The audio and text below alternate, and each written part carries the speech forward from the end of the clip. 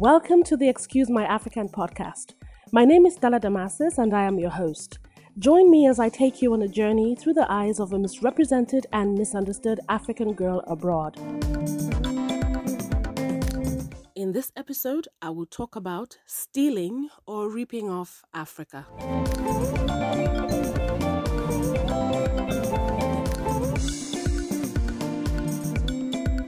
I was watching a documentary, which I always like to do. I sit around, I go through all the programs they have on different platforms, and, I try to figure out which documentaries to watch, what would interest me, what do I need to know about the world. I try to learn as much as I can. So I stumbled on one documentary, I think it was by the BBC or something, and there was this guy who took a trip to Mozambique in Africa. And his trip was very interesting. He went through the whole place. He went by road, looked at the people. They were great and all of that. And then he was driving. I could see the people. I could see the places. For me, it was so nice. I loved the way it looked and everything. It just made me nostalgic and all of that. And then he drove into a place, a building that to me felt like he just transported from Africa to China.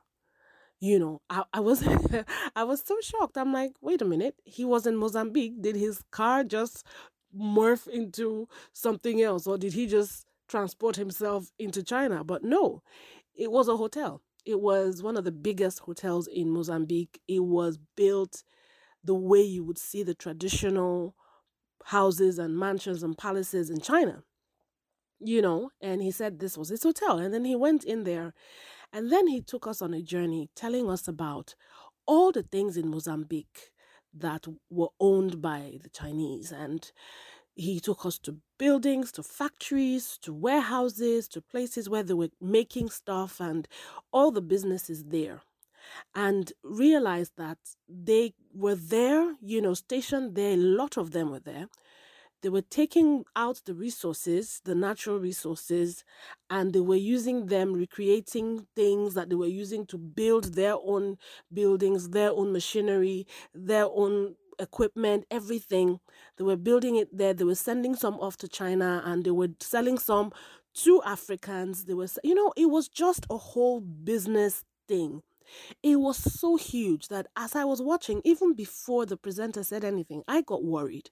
I'm like, wait a minute, is this legal? I mean, is this normal for another person from another continent to just come into yours, put their people all around your country, and take all the natural resources they want, put all their own people to work the grounds, all the employed people, most of them, like let's say 80% of the people I saw working in all these Chinese companies were Chinese.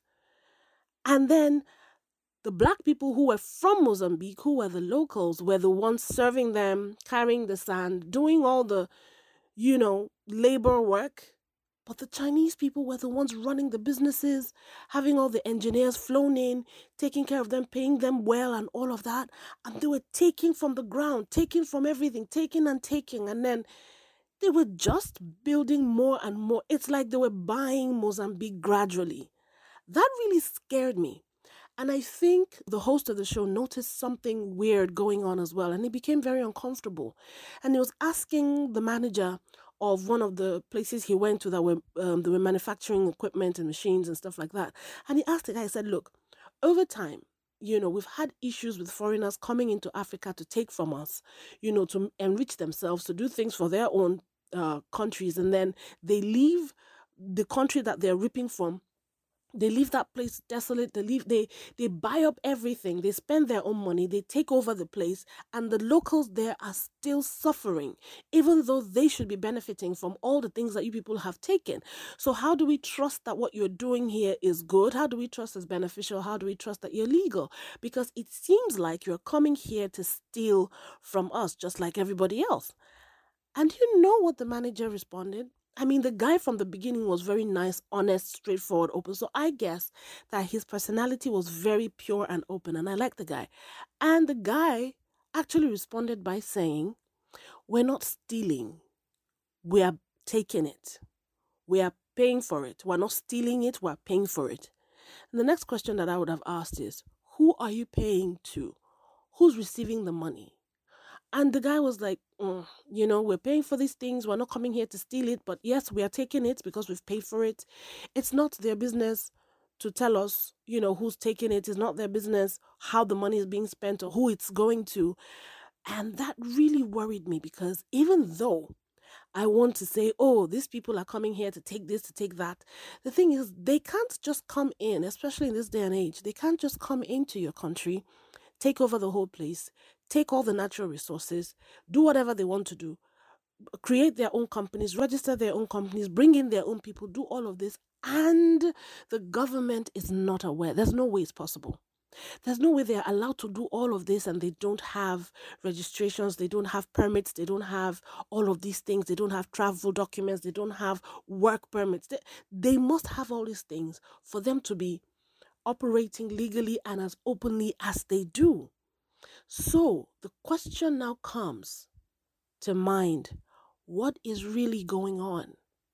Who are these people? Who are they paying to? Is the government aware of these things, which I know they are, because they have to be the ones to issue these permits? When we accuse people of coming in to rip off our country, our continent, don't forget that they are enabled as well by some people, not all, because a lot of people there are suffering. But the few who are receiving the money are keeping it to themselves and enriching themselves.